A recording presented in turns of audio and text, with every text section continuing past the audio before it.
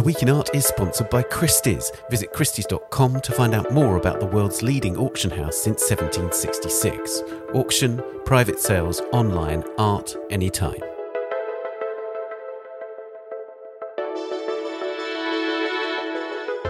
Hello, it's The Week in Art. I'm Ben Luke. This week, Hannah Gadsby's Picasso show, It's Problematic, opens at the Brooklyn Museum, Floods Damage Italian Heritage, and Ellsworth Kelly's Centenary.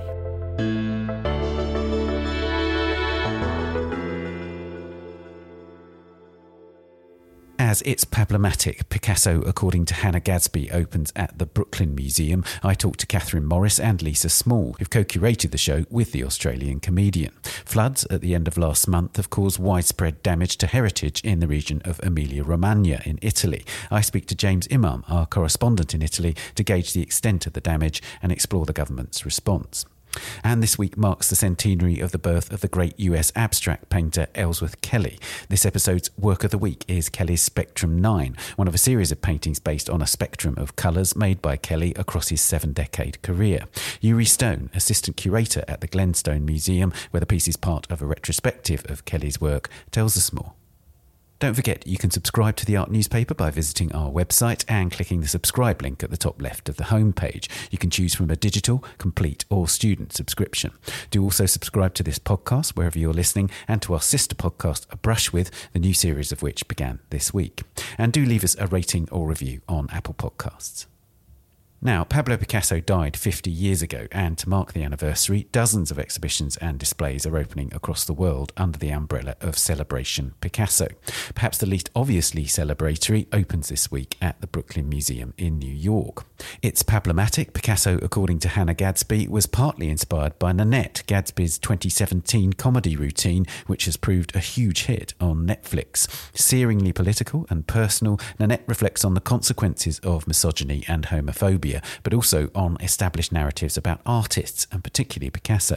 At one point, Gadsby reflects on Picasso in his mid-40s, sleeping with the 17-year-old Marie-Thérèse Walter, and the idea of separating the man from the art. OK, let's give it a go, they say. How about you take Picasso's name off his little paintings and see how much his doodles are worth at auction? Elsewhere, they declare of Picasso, I hate him, but you're not allowed to. So it's little wonder that the Brooklyn Museum show is among the most hotly anticipated of the anniversary events. To find out more about the show, I spoke to Catherine Morris, Senior Curator of the Centre for Feminist Art at the museum, and Lisa Small, its Senior Curator of European Art. Catherine, as the curator for the Feminist Art Centre at the Brooklyn Art Museum, it was perhaps a natural place for a show about feminism and Picasso, the Brooklyn Museum, right? It absolutely was, particularly in regards to the invitation from the Musée Picasso, which did, ask us to consider Picasso's legacy in the 50 years since his death and what that means in relationship to the art history that has happened in those intervening years. Right. But it's another thing, Lisa, then, to work with Hannah Gadsby, because they very clearly said in Nanette, I hate Picasso, literally those words. So tell us about that. What was the genesis of the relationship? Yeah, well, after Nanette came out in 2018, Hannah came to the museum. We were all sort of fangirling, as the term is, because their performance incorporated art history, and we were all very excited about that.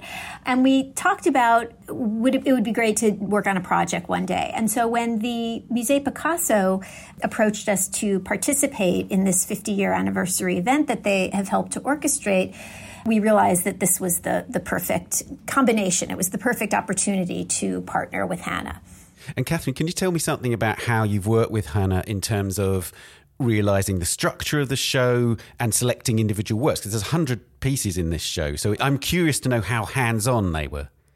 We really started with Picasso. We really started off talking about the ways in which Hannah themselves conceived of Picasso as a part of a world that was dominated by not just male artists like Picasso, but male dealers and the other support systems that made his brilliant career possible. And so part of our earliest conversations, for example, focused on the Vollard suite because of the kind of representation that joint project with Picasso's very influential and powerful dealer represented in that relationship of building power into what we would today, call the art market. From there, we had conversations about feminism and about the emergence of feminist art history, specifically revisionist history, as it really developed in the years since Picasso died. And we had a really wonderful opportunity to look through our collections and to think about works in our collections that added to that conversation and really expanded on the notions of the way that female artists have simultaneously engaged in learning from, building on, loving modernism, and at the same time pushing back on their lack of availability to be included within it. And Lisa, tell us more about how the kind of art history feeds into this, because one of the curious things about Picasso's art history, if you like, is this balance between those who have consistently analysed the form and pushed that side of his work. And then you have John Richardson, who's become the most famous Picasso scholar, if you like, whose biography was so centrally tied to his daily life, saw Picasso's work as a diary in which he would name every individual and every single symbol related to the biography. So do you unpick that in the show to a certain extent? Or in a way, is there an art historical dialogue going on as well as the kind of dialogue between feminist art and Picasso, if you like? Well, I think that, as you point out, knowing about Picasso's biography in sort of granular detail is nothing new. And so it's not as though we're uncovering any new ground as far as that's concerned. I think that what we're responding to, in a way, is this idea of works of art, whether they are made in the 1930s or the 20s, people are still encountering them right now in 2023. And so they are contemporary in that sense because we're encountering them in a contemporary moment. So, we make no representations, and it was never our intention that this be, if you will, a kind of scholarly exhibition about Picasso. That's not the mandate of our exhibition. There are many others this year that do that wonderfully well and have continued to do that. But rather, we were thinking about the context. And, art history for many years since, is really beginning to attend to all manner of things, whether it's in an art object itself that haven't been looked at very closely before. And so we are trying to, in the space of the museum, attempt to have or to encourage and invite our visitors to have this conversation with us. We are not trying to suggest an answer to any of these complicated, nuanced questions. We're just creating a space in which they can occur visually and through, the dialogue on the walls as well.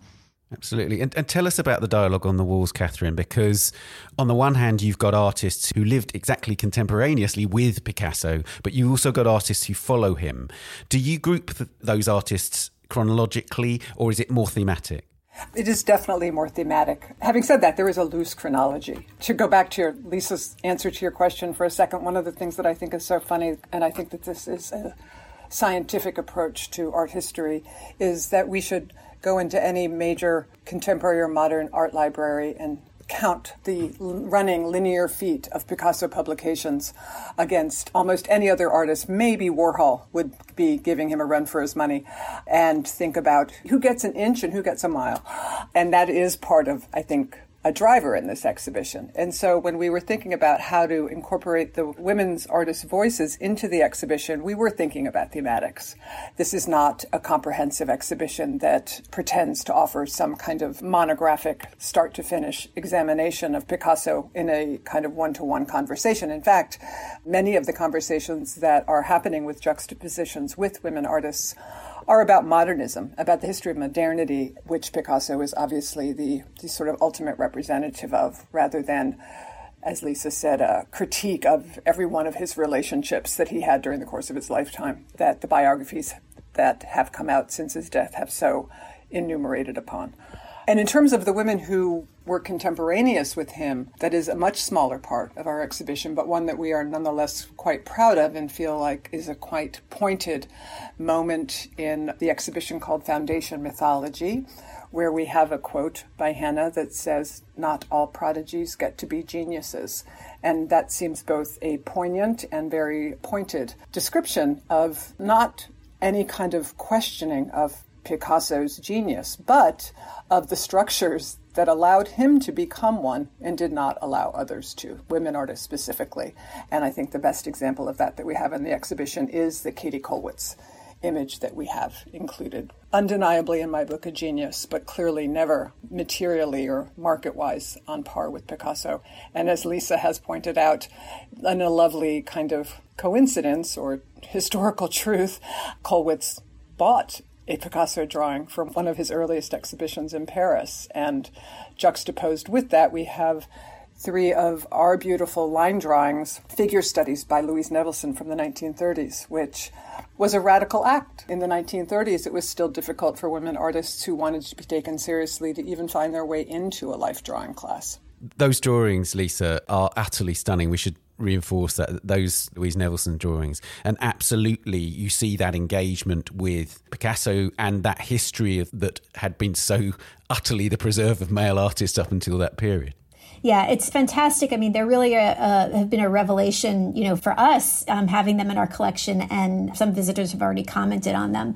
But the fact that they are these sort of life study drawings of nude women in the studio, it couldn't be a more perfect sort of corollary or counterpart to Picasso for the reasons that Catherine enumerated. Life drawing, of course, was the kind of Rubicon that so many women artists were not allowed to cross historically, that prevented them from competing, and hers are just stunning. And the fact that they're contemporaneous with some of the amazing works that Picasso himself was doing in the 30s is really wonderful. And just as a final kind of to wrap a bow on that little moment that Catherine mentioned with Kollwitz and Nevelson, right across from those wonderful works and from Hannah's quote, we have a copy of Life magazine from 1968 that has Picasso on the cover to sort of drive home that point about him being the first celebrity artist of the mass media age, and how that's sort of the apotheosis of that idea of celebrity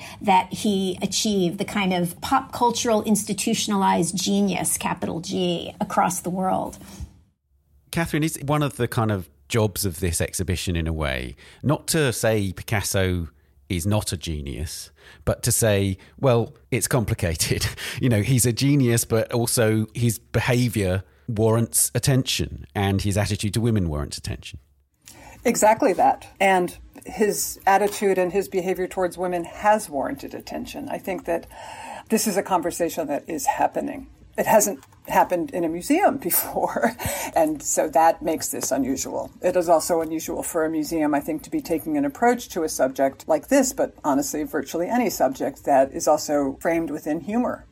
And so the ways in which we want to address this question, which is very much part of a contemporary dialogue, is around how we talk about these things today. In Picasso's lifetime, the mythology of the individual male genius was very much accepted, and now it is not. And that, as you very well said, does not detract from Picasso's accomplishments as an artist. But the conversation is one that feels very pertinent and important, and Picasso will be fine. I think that's key, isn't it? And in fact, I know that there's a quote from Hannah saying, Lisa, that this is not an attempt to cancel Picasso. You can't cancel Picasso. But what you are doing is, in a sense, deepening the conversation. And it seems to me that one of the ways that you do that is, yes, through the Guerrilla Girls works that are in the show, of course, they're vitally important. But looking at the ways in which that territory that he explored has been in itself complicated by women artists over the years of very, very different generations, using very different media and so on. And in a way, this is an incredible rejoinder to the kind of standard art history, that male art history. Yeah, and as Catherine pointed out earlier, so much of the feminist work that's in the show are really these interventions and rejoinders to modernism writ large, that Picasso is sort of the exemplar of, from, the very direct institutional critique, as you mentioned, of the Guerrilla Girls, to Hannah Wilke's amazing early video piece where she does her striptease dance in front of of Duchamp's Bride Stripped Bare. So I think it's just really about seeing the ways in which all of these wonderful feminist artists are coming up against this monolithic entity of modernism and sort of finding their way around and through it. And having Picasso surrounding this dialogue just adds another fascinating layer. And something that we have said to each other throughout the course of this, apart from, as Catherine just said, Picasso will be fine, is it's not a cancellation, it's a conversation. And that's really what we hope for with all of the voices in the show, from Hannah's voice to all of the women artists. And I was thinking just earlier, Lisa, during the press preview, what's also interesting about this exhibition, I think, is that we're treating Picasso like an artist. We're treating Picasso like an artist with other artists, not like a god or a figure that is unimpeachable. It is the way that you would treat a living artist who you wanted to compare or talk about in relationship to other living artists. He's in a group show. Exactly. Catherine, you mentioned the humour earlier on, and I think it's crucial that that's present even just in the titles of the room. I noticed that the last two themes, if you like, are women sort of doing stuff and then powerful women doing powerful stuff. Tell us about those. Those come directly from Hannah, and they were just wonderful. They've talked about the fact that in most modern artwork, women get to be naked and sleeping. And in fact, that's not all that women do. And so we sort of have been slyly playing on that and just sort of teasing out what that exactly means and how that gets played out between an artist like Picasso, who sees a woman as a subject to his vision, and in contemporary conversations, women artists who place themselves not only as subject but as maker. And what does that very clear distinction mean? And in terms of humor, one of the things that we also are really pushing on in this exhibition is the sort of logical binary of the 20th century of the either or, power culture, male, female, black, white, rich, poor, and really wanting to talk more about both and. And in this case, one of the binaries we'd like to break down is the notion that humor and seriousness are opposites, when in fact they're not. And part of Hannah's wonderful addition to this exhibition is a humor that is very direct, right? A humor that can say, I hate Picasso, with the intention of opening up a conversation so that other people who might not be so comfortable talking about modern or contemporary art can actually say what they think. I think humor does that. It makes a different kind of space. Absolutely. And as well as sort of analysing the phenomenon of Picasso, it seems to me that one of the important things that the show does, Lisa, is to say that Picasso's subjects are also subjects that women can explore, as in you've included the Vollard suite, which is obviously, as you mentioned, this sort of seminal group of prints, and the eroticism of that suite is absolutely present in many of the women's works that surround it. Yeah, absolutely. I mean, one of the most amazing juxtaposition moments in the show comes early on, where we have one of his beautiful reclining nudes from 1932 in the same room with a stunning painting by Joan Semmel, Intimacy, Autonomy. And you can really see how Semmel has been working through and against these tropes of the female nude. The idea of how you capture intimacy and whose vantage point is being proclaimed. And the other kind of way that it comes full circle that I love, again, with that Picasso reclining nude, is at the very end of the exhibition in that gallery where there are no Picassos, just powerful women doing powerful stuff. We end with a really extraordinary painting by Micheline Thomas, one of her reclining odalisques that obviously bears a remarkable kind of compositional resemblance to what Picasso is doing. But, she's a queer woman artist. And so there's a really interesting way to think about the female nude in art history and how it is redeployed or deployed differently by women artists than by someone like Picasso. And finally, Catherine, I know that Hannah Gadsby is due to give a lecture called But Cubism at the Brooklyn Museum, almost as this podcast comes out, actually. Do you know yet what they might say, how it will relate to the sort of explosive things that they've already said in Nanette? We don't know. We are looking forward to hearing it. The But Cubism angle comes from Nanette, or begins with the Nanette for many of us who encountered Hannah for the first time through that program. But they can't hate Picasso because Cubism. And there are many different titles that we've thought about having for this show. One of them was It's Complicated. The other was But Cubism, but feminism. We can be sure that both of those subjects will be part of Hannah's talk tomorrow night. I think that one of the really important takeaways that we are stressing and we know is important to Hannah and that we've touched upon here is that the idea of cancellation is not remotely the point of this exhibition, nor is it probably remotely most people's goals in almost anything these days as a simple, reductive kind of gesture. And one of the things that museums can do is give complicated subjects the space to be complicated. And that's one of the things that Hannah's work as a comedian is all about. And I think that's one of the places where we've come together to really revel in a lot of the nuance that particularly these women artists have brought to a conversation that has now spanned 5 decades and has changed the way we look at Picasso, whether he likes it or not. And as Hannah likes to say, he's not really participating, but he's there because he's dead. Dead, dead, dead, as they say.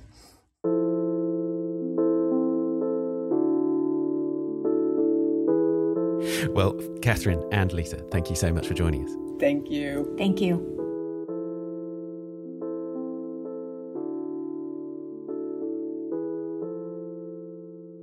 It's Problematic. Picasso, according to Hannah Gadsby, is at the Brooklyn Museum in New York until the 24th of September.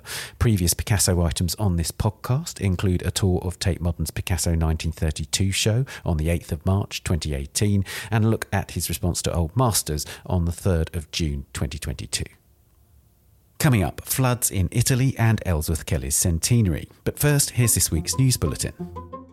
Bart Drent has resigned as Global Managing Director at TEFAF less than 6 months after taking on the role at the Dutch company, which owns and runs the TEFAF Maastricht and TEFAF New York art fairs, in December. Drent previously served as the company's interim director from February until December 2022, after TEFAF's Managing Director Charlotte van Leerdam went on medical leave. In a statement issued on Wednesday, TEFAF said Drent had stepped down to focus on his long-time consulting advisory, but his resignation comes days after ArtNet News posted an article which chronicled his so-called anti-woke tweets. Turkey's longtime leader Recep Tayyip Erdogan won a runoff election on Sunday to extend his rule into a third decade after a divisive campaign. Most voters shrugged off warnings from his challenger, Kemal Kılıçdaroğlu, that the election was a last chance to shut the gates of hell on Erdogan's authoritarian rule. Provisional results from the Sunday ballot show that the incumbent won 52% of the vote to 48%. Turkey's creative community fears Erdogan could now intensify a long-running crackdown that has intimidated artists, musicians, filmmakers and other cultural activists. Kurdish, female and gay artists feel especially vulnerable after Erdogan exploited social fissures to galvanise religious and nationalist voters. He claimed opposition parties were LGBT and labelled the country's main Kurdish bloc with 5 million voters terrorists. Ilya Kabakov, the artist known for philosophical and literary depictions of life in the Soviet Union and fantastical utopian visions of freedom, died in New York on the 27th of May. He was 89. An announcement on behalf of his widow and longtime collaborator Amelia did not name a cause of death. In the USSR, Kabakov had an official career as a children's illustrator, but made avant-garde art under the radar in his studio in central Moscow. With other artists, he founded the art movement known as Moscow Conceptualism. He left the USSR for New York in 1987 and began working as a duo with Emilia Karnowski soon afterwards. They married in 1992 and eventually settled on Long Island. They had major exhibitions across the world, including at Tate Modern, the Centre Pompidou and the Museum of Modern Art, New York. You can read all these stories and much more on the website or the app. We'll be back after this.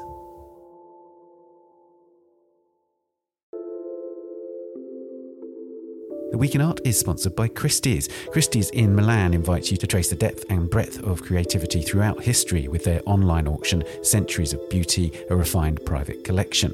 Open for bidding until the 7th of June, this fantastic grouping spans Old Master to 20th and 21st century paintings, 18th century Italian sculpture, maiolica, Italian and French furniture, as well as Chinese and Southeast Asian bronzes, a joyful embodiment of the art of collecting. Looking ahead to late June, the focus will shift to London as Christie's prepares for its 20th, 21st century art summer auction season. Over 100 years of creativity, innovation and art will be presented across 4 live and online sales from the 21st of June to the 5th of July. Discover all this and more at christies.com. Welcome back. Now, the scale of the damage to heritage following devastating floods last month in central Italy, and particularly in the region of Emilia-Romagna, whose major cities include Bologna, Parma and Modena, is becoming clearer. Giorgia Meloni's right-wing government has announced emergency measures that will be partly funded by a €1 increase to tickets to Italian museums, a measure that has proved controversial. To find out more, I spoke to James Imam, our correspondent in Rome. James, just remind us of the details of the floods, the damage, etc.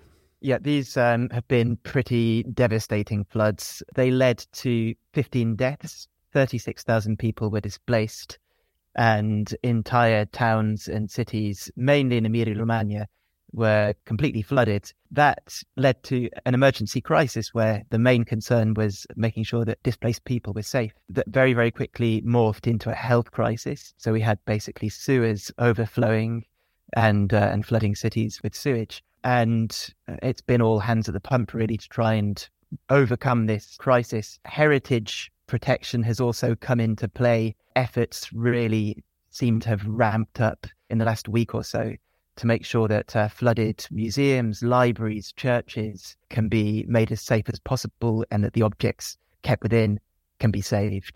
Italy obviously has an extraordinary wealth of great heritage. How does Emilia-Romagna fit in with that? Is it an area particularly rich in cultural heritage? Yeah, Emilia-Romagna is full of historic medieval towns, each of which have their own very important objects. Perhaps the most impressive of these towns, and there are many, Forli, Cesena, Rimini, perhaps the most impressive is Ravenna, which is famed for its UNESCO Byzantine mosaics. In fact, that is a town that perhaps caused the most alarm in terms of potential heritage damage. A couple of weeks ago, it looked like a series of rivers in that area were about to seriously flood and potentially flood the entire town. And there was an emergency effort over that weekend to make sure that didn't happen. So that involved doing some pretty ingenious things. I mean, for example, there's an irrigation canal 135 kilometres long that goes right along Emilia-Romagna. That risked flooding and then flooding the town. They decided to put pumps along the canal and for the first time in its history, reverse the flow of the water, push the water back into the River Po and try and make sure that the town would be safe. Farmers also opened up their fields and allowed their fields to be flooded, destroying their crops to try and sort of lower the general risk. Lorries were dumping huge mounds of earth on plastic sheets to try and barricade the city. So yes, Ravenna is rich with heritage. The whole of Emilia-Romagna is rich with heritage. It seems that Ravenna was largely saved. Right. The major flood that I would imagine lots of our listeners know about was 1966. We've done features and features on it in the Art newspaper. It's an extraordinary moment in Italian cultural history. Do you think some of these efforts that you've been describing there were sort of generated in response to those catastrophic floods back in the 60s? I would say absolutely yes. Unfortunately, we have seen similar scenes. We've seen historic libraries completely flooded, people having to save, historic manuscripts, dry them out, try and preserve them in some way. But I would say perhaps the emphasis that's been put on the preservation of heritage perhaps has been conditioned by that. There was a really interesting figure which was released by ISPRA recently, which is the meteorological and environmental agency in Italy, that said 23% of historical cultural heritage in Italy is at risk of being damaged by floods. So I think there's perhaps a growing awareness of not only how rich the heritage is in certain parts of Italy, but how much at risk it is and how expensive it can be to save it and clean it up after things like the floods in 1966.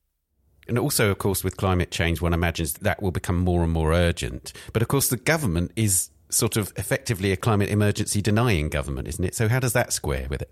Yeah, it's a slightly odd one. I mean, there are voices within the government. I'm thinking specifically of a guy called Lollobrigida, who's the agriculture minister, who've spoken out about climate change. They've sort of said we're not going to have our development curtailed by having to cut our carbon emissions, that sort of thing. I think the government response to this has been fairly sensible. So basically, as soon as we had the floods, the next day the government was coming out sort of saying they were going to devise an emergency infrastructure project to build dams and canals and all sorts of things to make sure that towns would be safe in the future. They're saying the right things. Having spoken to geologists, engineers, all sorts of people about this, I think there's a little bit of skepticism about how viable these grand projects really are. There's been a lot of criticism over past governments for not doing enough to make sure that these floods didn't happen. Apparently, the infrastructure project that was recently announced, according to one geologist I spoke to, would cost about 30 billion euros. She said that in the last 20 years, Italy spent about 6 billion euros on creating its flood defences. It's quite a common situation that governments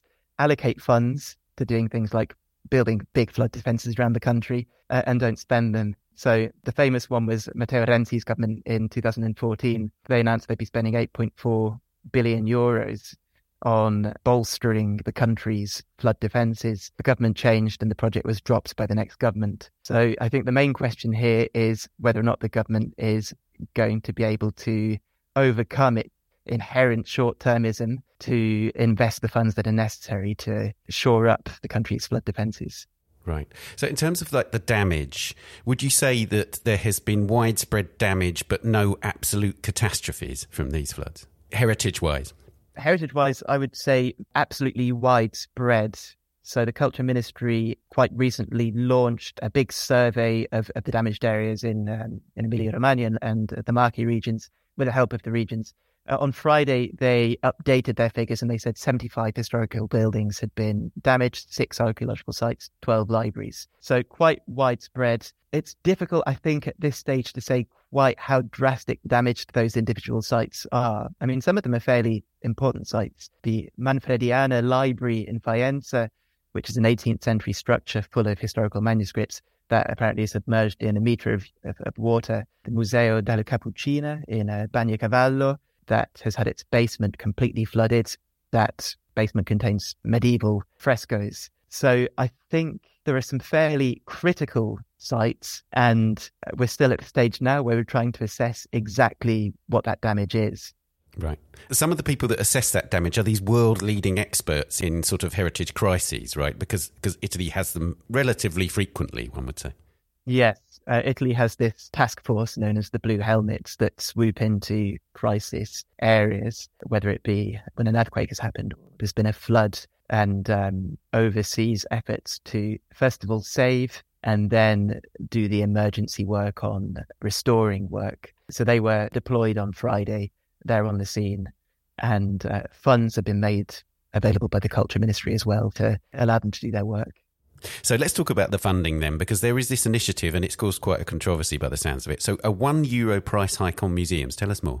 Yes. So Italy announced a few days ago a big €2 billion package. So this is the government, and it was a general package aimed at helping people in those displaced areas. So all sorts of things, handouts to individuals, to businesses, tax breaks. Along with that, an initiative proposed by San Giuliano, the culture minister, was also announced, which was the idea that tickets to state-run museums would be increased by €1. It has caused a bit of controversy. I spoke to a professor, Professor Volpe, last week, who spoke out quite strongly against this initiative. And he was basically saying that this is an initiative that's going to discourage Italians from going to museums.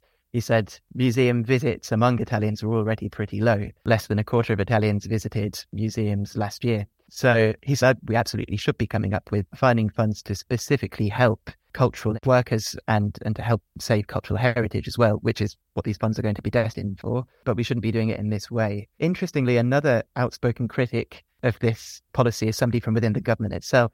And that's Vittorio Sgarbi, who's another person we've spoken about on this programme before. Yeah, it's a deeply controversial, reactionary art critic, effectively. Absolutely, who for some reason has been made one of the undersecretaries in the Culture Ministry and has proceeded in the last 7 months of this government to shout down his minister at any opportunity, it sometimes seems. But no, he's also understandably very critical of this policy. I think that's partly due to the fact that one of his flagship policies, something he's really been fighting for, is the idea of making museums free to Italians. And he won't let that go, despite the fact that the minister, San Giuliano, has said that that's not realisable and we're not going to be making museums free to Italians.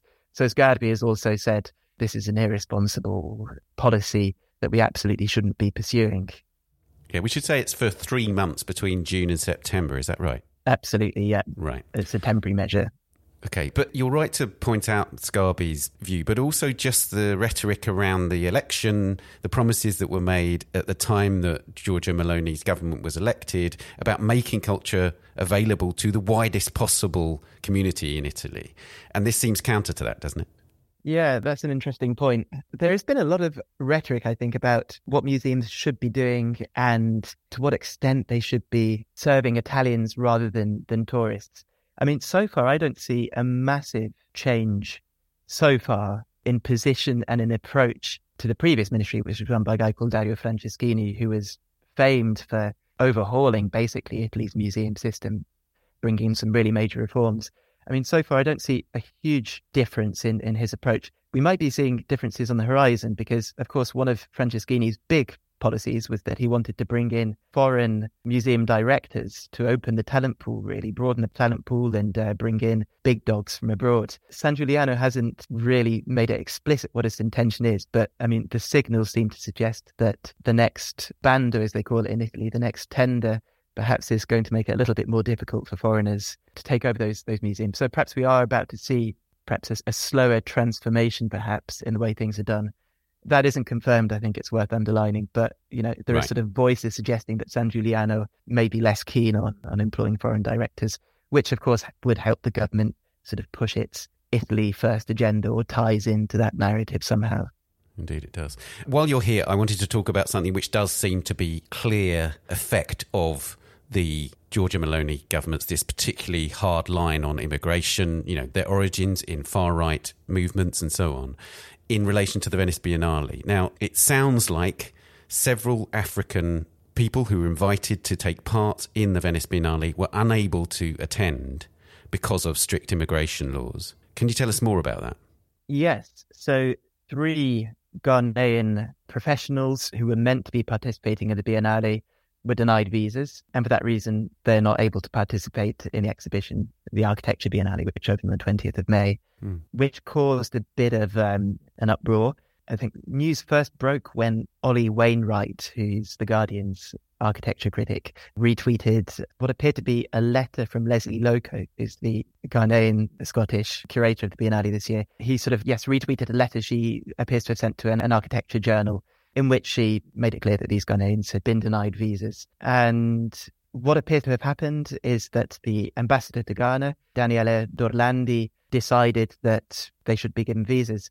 I wrote to the ambassador and she responded with a fairly full response and said basically that these professionals didn't meet the strict criteria that were required for visa applicants from Ghana. I think the response from Loco is that she can see no reason as to why they shouldn't have been granted visas, and that perhaps we're dealing here with the political move. And in her words, we're dealing with an ambitious young politician who's wanting to make a name with the right-wing government and chose to do so in this particular way. Right. And it's curious also that Leslie Loco has been sort of attempting to play it down to a certain extent. She doesn't want it to cast a shadow over the entire Biennale. But if you're doing a Biennale which very much has a focus on Ghana and other African countries, and this sort of thing happens, it really does shine a spotlight on Giorgia Meloni's government's policies on this wider issue of immigration in Central Europe. Yes, so I think inevitably this has become a big story. And interestingly, in the press conference at the start of the Biennale, she sort of acknowledged that this is now headline news, but we don't want it to take over the narrative completely, which was interesting. I wonder whether or not she might have been reined in by the Biennale, because I had a really tough time trying to get Loco to comment on the matter, and the Biennale as well. Loco's collaborators at the African Futures Institute agreed to respond to my questions, but never did. I mean, understandably, it was at a very busy time right before the opening of the exhibition. And the Biennale as well, the press office is usually quite responsive. It was literally impossible to get through to the press officer, who knew what we wanted to speak about, because we had exchanged emails about the incident, and the Biennale had written a statement that they'd shared with me on an earlier occasion. But my impression was that as I tried to dig deeper, they were quite keen to make sure that the story didn't really get out of hand and didn't overshadow Loco's main message, which I think is about the importance and the richness of African architecture and that of the African diaspora. Well, it's a very worrying story, but James, thank you for updating us. Thank you very much.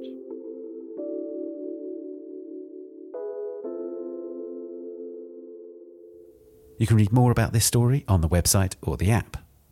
And finally, it's time for the work of the week. This week, on the 31st of May, the great abstract painter Ellsworth Kelly, who died in 2015, would have been 100 years old. To mark his centenary, a host of museums in the US are staging exhibitions and displays. Among them is Glenstone in Potomac, Maryland, which is staging a 70-work retrospective. It includes the 2014 work Spectrum 9, and the assistant curator at the museum, Yuri Stone, told me more about the painting. Yuri, Ellsworth Kelly made this painting in 2014, which means that it must have been one of the very final paintings he made. Yeah, well, it was certainly the last Spectrum painting that he made. He started the Spectrum series in 1953, and he made 9 paintings in that series over those years, and this is the last one he made at Spectrum 9. Right. Tell me why he kept coming back to it, because if you look at the very first image, which is in the San Francisco Museum of Modern Art, and this painting, effectively he's trying to do the same thing. So tell me why he kept coming back to it. What was that impulse about? Yeah, in many ways, the Spectrum series is sort of quintessential Kelly. I mean, if we're going to start from the very beginning, let's say in the late 40s, 1949, when he was spending time in Paris. He was in Paris from 1948 to 1954, 6 years of incredibly sort of transformative work. And he returns back to that time period and some of the ideas that he sort of discovered during that period. Not only the ideas, actually, a lot of the collages that he made during that period, even 30, 40, 50 years later, he rendered as paintings. And so making the first Spectrum painting in 1953 when he was in Paris, well, I guess we should probably go back to 1949 and Window, Museum of Modern Art, Paris, which is really a turning point for him. And in 1949, he actually tells the story of going to an exhibition at the Museum of Modern Art in Paris, and that he was more taken by the windows and the architecture of the building than the paintings that were hanging on the wall. So he comes back to the studio and he makes this artwork, Window, Museum of Modern Art, Paris, where he combines 2 monochromatic canvases and a black wooden frame, and he sort of recreates these windows from the museum. And it's then that he sort of takes as part of his premise this idea of distilling his observations, his surroundings, into their most sort of fundamental forms, whether it's architecture, whether it's the shadow underneath a bridge, whether it's shadows being cast from a handrail on a set of stairs. And I think of the Spectrum paintings as doing something very similar, but doing it with color. So taking one of the most sort of fundamental aspects of how we see the world, color, and distilling it into the Spectrum, the series. Of that first painting, he said it's actually one panel, but subsequent paintings would be a series of 12 or 13 panels joined together, each having its own distinct color. It's curious that he sort of talks about it in the sense of, he wanted to make a kind of rainbow, but he didn't want that direct reference to that sequence of colours in the rainbow, because he wanted this kind of almost a void in the middle of the Spectrum painting. So you have the purple and the blues in the middle of the painting. Yeah, it's funny. There's a lot of different ways to talk about this painting, and there's a lot of different ways to talk about the Spectrum series in general. You could talk about it like I just did in sort of the context of Kelly's life and work and his interests and, what his sort of ambitions were in terms of thinking about abstraction. But you could also talk about this painting in a purely visual way. We could talk about going all the way back to, Newton's color theory and Roy G. Biv and the rainbow. And actually, Newton actually wasn't really guided by science when he developed this theory of the rainbow. Actually, it has a relationship to music. But, we could also talk about the Munsell color chart, which actually was important for Kelly when he was in school. And the Munsell chart uses 10 colors. We could also, of course, talk about it, I think like you mentioned, the sort of 12 spectral colors, the primary, secondary, and tertiary colors. And yet, for me, the Spectrum paintings, they're not hierarchical like that color wheel might imply. We could talk about the optical nature of these paintings. Each panel, for me at least, sort of has its own curvature. It reminds me of like a Roman column, where each panel has its own curve, and yet, all of one consistency across all 9 Spectrum paintings is that they begin and end with yellow. And so on one hand, it's sort of this container for the painting, and yet it also sort of implies a circular nature, that the painting is sort of resolves itself in some ways. In the San Francisco painting, they're the same yellow at either end. In the Glenstone painting, they look like different yellows, but are they the same? They don't look the same to me, but I think the other reason why the Spectrum series is so interesting is because it's the same premise for all 9 paintings, and yet they take very different forms, and yet each color is unique. I could go off on a tangent about, so much of Kelly's work, especially early on, was about the sort of taking the eye out of his painting, a certain anonymity. And yet, over a career of 70 years, when you stand in front of a Spectrum painting, there's no question as to who made it. And yet, they're all so similar, but they take many different forms. So the work that's on view at Glenstone right now is, it's roughly almost 9 feet by 8 feet, so not a perfect square. But, that first Spectrum painting is much smaller. But then he's also made many Spectrum paintings where there's separation between each panel. I think maybe one of the largest is at the Met, where it spans almost a 100-foot wall. And actually that negative space in between the colors, has an incredibly different effect than, the 12 panels that make up the Spectrum 9 that's at Glenstone. And so in that way, too, it almost becomes emblematic of Kelly's practice. It's this very simple premise, but he executes it very differently over a long period of time, and he returns to these same ideas over and over again. And not only is each painting unique, but each color within each painting is unique. So it's important to note that, he mixed all of these colors by intuition. He mixed them by eye. There's a lot of questions about color theory in relation to folks like Joseph Albers, and I think Kelly was actually quite proud that his relationship to color was actually very personal. And so I go back to this idea where, he said in the late 40s that, his works were to be anonymous and unsigned, and that he was going to take himself out of his work. And yet, this is sort of one of my favorite contradictions within his practice, is that they become incredibly personal and they become incredibly particular. Abstraction, we think of abstraction as, kind of these universal ideas. And yet for Kelly, again, he sort of pushes back on that. And every color is particular, every form is particular. Yves Lambois talked about this beautifully, that Kelly sort of removed a certain editorial license and took these things from the world and distilled them, whether it's flattening, whether it's taking sort of an elemental color, and he renders them almost, just as he's found them or seen them, in his surroundings. And I love the fact that it seems to me that Ellsworth lived his life going from one epiphany to another about colour, in the sense that, he's talked about the influence of just watching birds in a landscape and how seeing a flash of colour of a particular bird, or he's talked about, colours combined in a woman's scarf, or these incredibly precise moments that he sees and then takes to the studio and then transforms, if you like, into a painting. I think some of the greatest artists are ones that are just attuned to the world around them in ways that most of us, as we go through our day, don't necessarily pick up on. I think there's an element of curiosity there, and I think there's an element of sort of intentionality in terms of how you're going to move through your day, how you're going to move through your day with intention. And, maybe you see a stamped paper cup on the ground, and for Kelly, it wasn't about recreating that stamped paper cup with as much detail as possible, but his sort of perspective and his relationship to this found object and how he might render it for himself, and whether that's on a much larger scale, and maybe it's in weathering steel, but this inspiration from the everyday and actually the totally overlooked. There's something really beautiful about that. I talked about the different ways that we could think about this painting, whether it's in sort of an art historical context, whether it's reading it sort of visually or optically, but it shouldn't be forgotten that the other way you could read this painting is, I hesitate to say, sort of from an emotional perspective. When I see this painting, I think about joy, I think about possibility and potential, sort of the infinite nature of color. I think for Kelly, too, I mentioned that his relationship to color is one that's hierarchical, like, primary, secondary, or tertiary. He said that he loved all colors equally. I love that. And I think you can see that in his Spectrum paintings, that it's this real sort of obsession with color. And, most of these Spectrum paintings, if not all of them, have studies that came before them, and his sort of experimentation with color and how he hones and tunes the color. He talked about color as having 3 elements. There's the hue, which is the name of the color. There's the value, which is its relationship to black and white and gray and that sort of scale. And then there's the chroma, which is sort of the intensity of the color.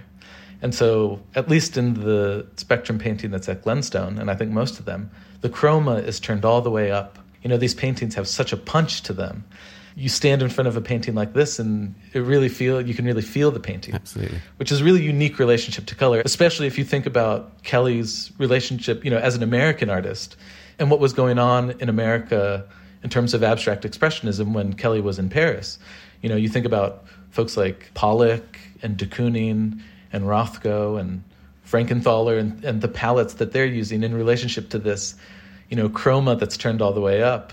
And that's how you get, these rich, deeply saturated tones that you find not only in Kelly's spectrum paintings, but, throughout all of his work. Indeed. And you mentioned about standing in front of them, and he was emphatic about the importance of seeing his work in the flesh, wasn't he? I know, he even sort of said, it must have been really fraught for him producing books, because I know that he said that when you look at them in reproduction, often they look like postage stamps. There's something that flattens about them. But standing in front of an Ellsworth Kelly, it really is something else, isn't it? Well, you bring up another way that we could read this painting, which is sort of its context as it's hung on the wall, which, like you said, is very important to Kelly. And I think, for me at least, going through the exhibition at Glenstone, we have on view over 70 works. It's a survey. It's one of the first sort of comprehensive surveys of his work since the exhibition at the Guggenheim in 1996. So we start with the Window Museum of Modern Art Paris in 1949 and some of his early works. And you move through the exhibition. It's somewhat chronological, though there's galleries dedicated to his drawings and his photography. But Spectrum 9 is hung in the last gallery. And I think of it as important not only in the context of the exhibition, but more broadly in the context of a museum like Glenstone. Our mission is to seamlessly integrate art, architecture, and nature, and to be able to place a painting like Spectrum in a gallery that is almost exclusively lit by natural light and situated on 300 acres of woodlands in rural Maryland, just outside of Washington, D.C. You brought up the fact that, Ellsworth talks about, as a child, being given a bird book by his grandmother and his mother, and seeing a bird in his backyard with just a burst of red on its wing. And as the bird sort of flees into the pine trees, he said that he wasn't inspired by other artists, but that was his abstraction, that burst of red on the wing of the bird. And so as a visitor maybe sees Spectrum, and again, the color palette can be read as maybe industrial or, seen and not necessarily tied to landscape or the natural world.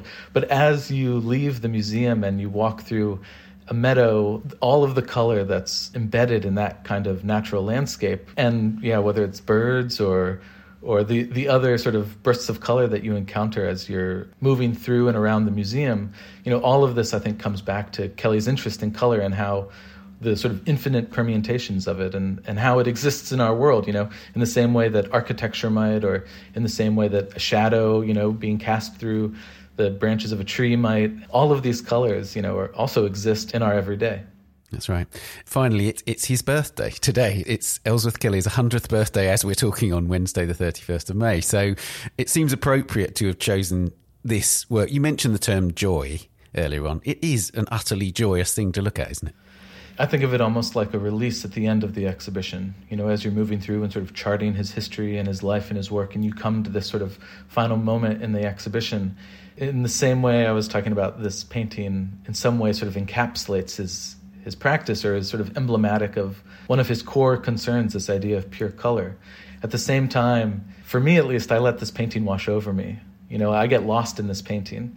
It's so simple, these 12 colors, but it's mesmerizing in a way. And I think that joy that we're talking about is also in this idea of possibility. It's in this idea of potential. And the way that, this artist is seeing the world, and he's distilling it into these very simple colors, and yet none of the colors are an exact color. They're all sort of variations of color. And I think it's in that, in their relationship to one another, that lets you sort of stand in front of it in awe, and it brings a smile to your face.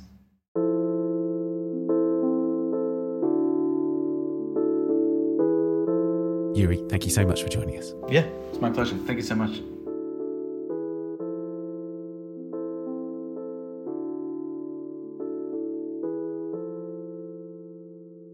Ellsworth Kelly at 100 continues at Glenstone in Potomac, Maryland in the US until March 2024. And you can find out more about the centenary at ellsworthkelly.org/centennial.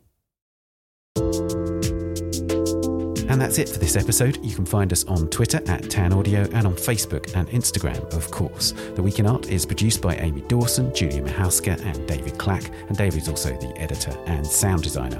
Thanks also to Daniela Hathaway and to our guests, Catherine and Lisa, James and Yuri. Thank you for listening. We'll see you next week. Bye for now.